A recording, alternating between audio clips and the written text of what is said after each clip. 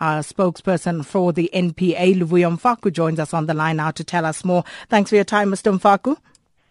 Good morning, Sakina, and your listeners.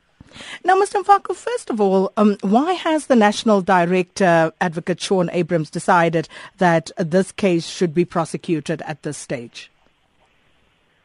Advocate Abrahams, after applying his mind in a judicious manner to the matter, decided that the 4 members of the Soweto Special Branch should be indicted to appear in court. The decision wasn't taken lightly. He looked at the evidence, the sufficiency of the evidence, the relevance of the evidence, and the admissibility of the evidence. And thereafter he decided that they have a case to answer. Now, I was just reading through the TRC transcripts on this, and there were 8 people initially implicated here. Was that taken into consideration? Because the question right now is who is being accused, and did those accused apply for amnesty? The 4 members at this stage, you cannot divulge their names, but 3 of them applied for amnesty, only for kidnapping, but not for murder. They were then granted amnesty. The 4th member did not apply for amnesty at all, hence we preferred charges of murder and kidnapping against him. Well, I see some of the papers this morning actually naming whom they suspect the 4 members would be. I don't know if you've had an opportunity to look at that, or whether you're able to confirm or deny.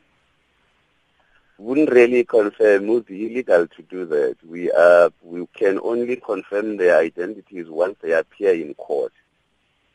And Mr. Mfaku, have the accused been notified about this move, and when will they be appearing in court?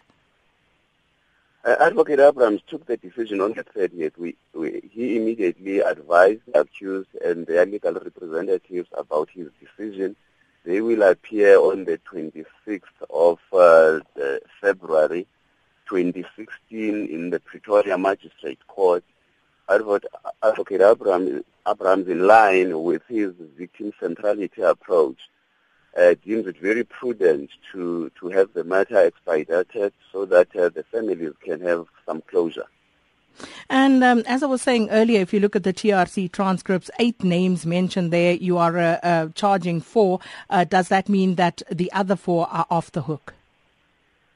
After interrogating and analyzing the evidence at our disposal, the prosecution team, on the basis of the credible and available evidence, decided that only 4 members will be held criminally accountable and account for their actions. Thank you so much for that update, spokesperson for the NPA, Luvuyo Mfaku. And listening to the conversation is Thembi Nkadimeng. She's the sister of Nokuthula Simelane, and she joins us on the line now to give us the family's reaction to the news. Thanks for your time this morning, Ms. Nkadimeng. Morning, Sakina. It's been 3 decades that your sister disappeared. What do these new developments mean to your family? We remain hopeful, Sakina.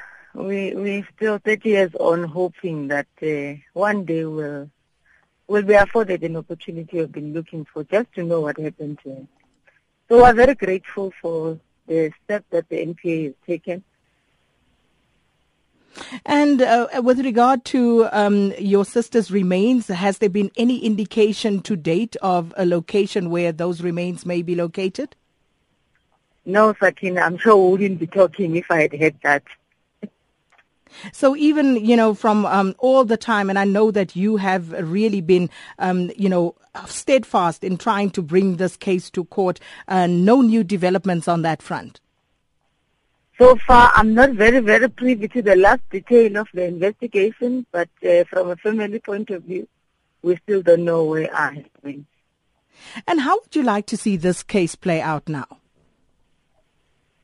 Well, Sakina, as I said earlier on, I had wished everybody had taken the process of the truth and reconciliation to heart and received the goodness from our heart, because it was a process that was meant to reconcile. And I'm sure we would have been satisfied by a truth explanation like everybody else.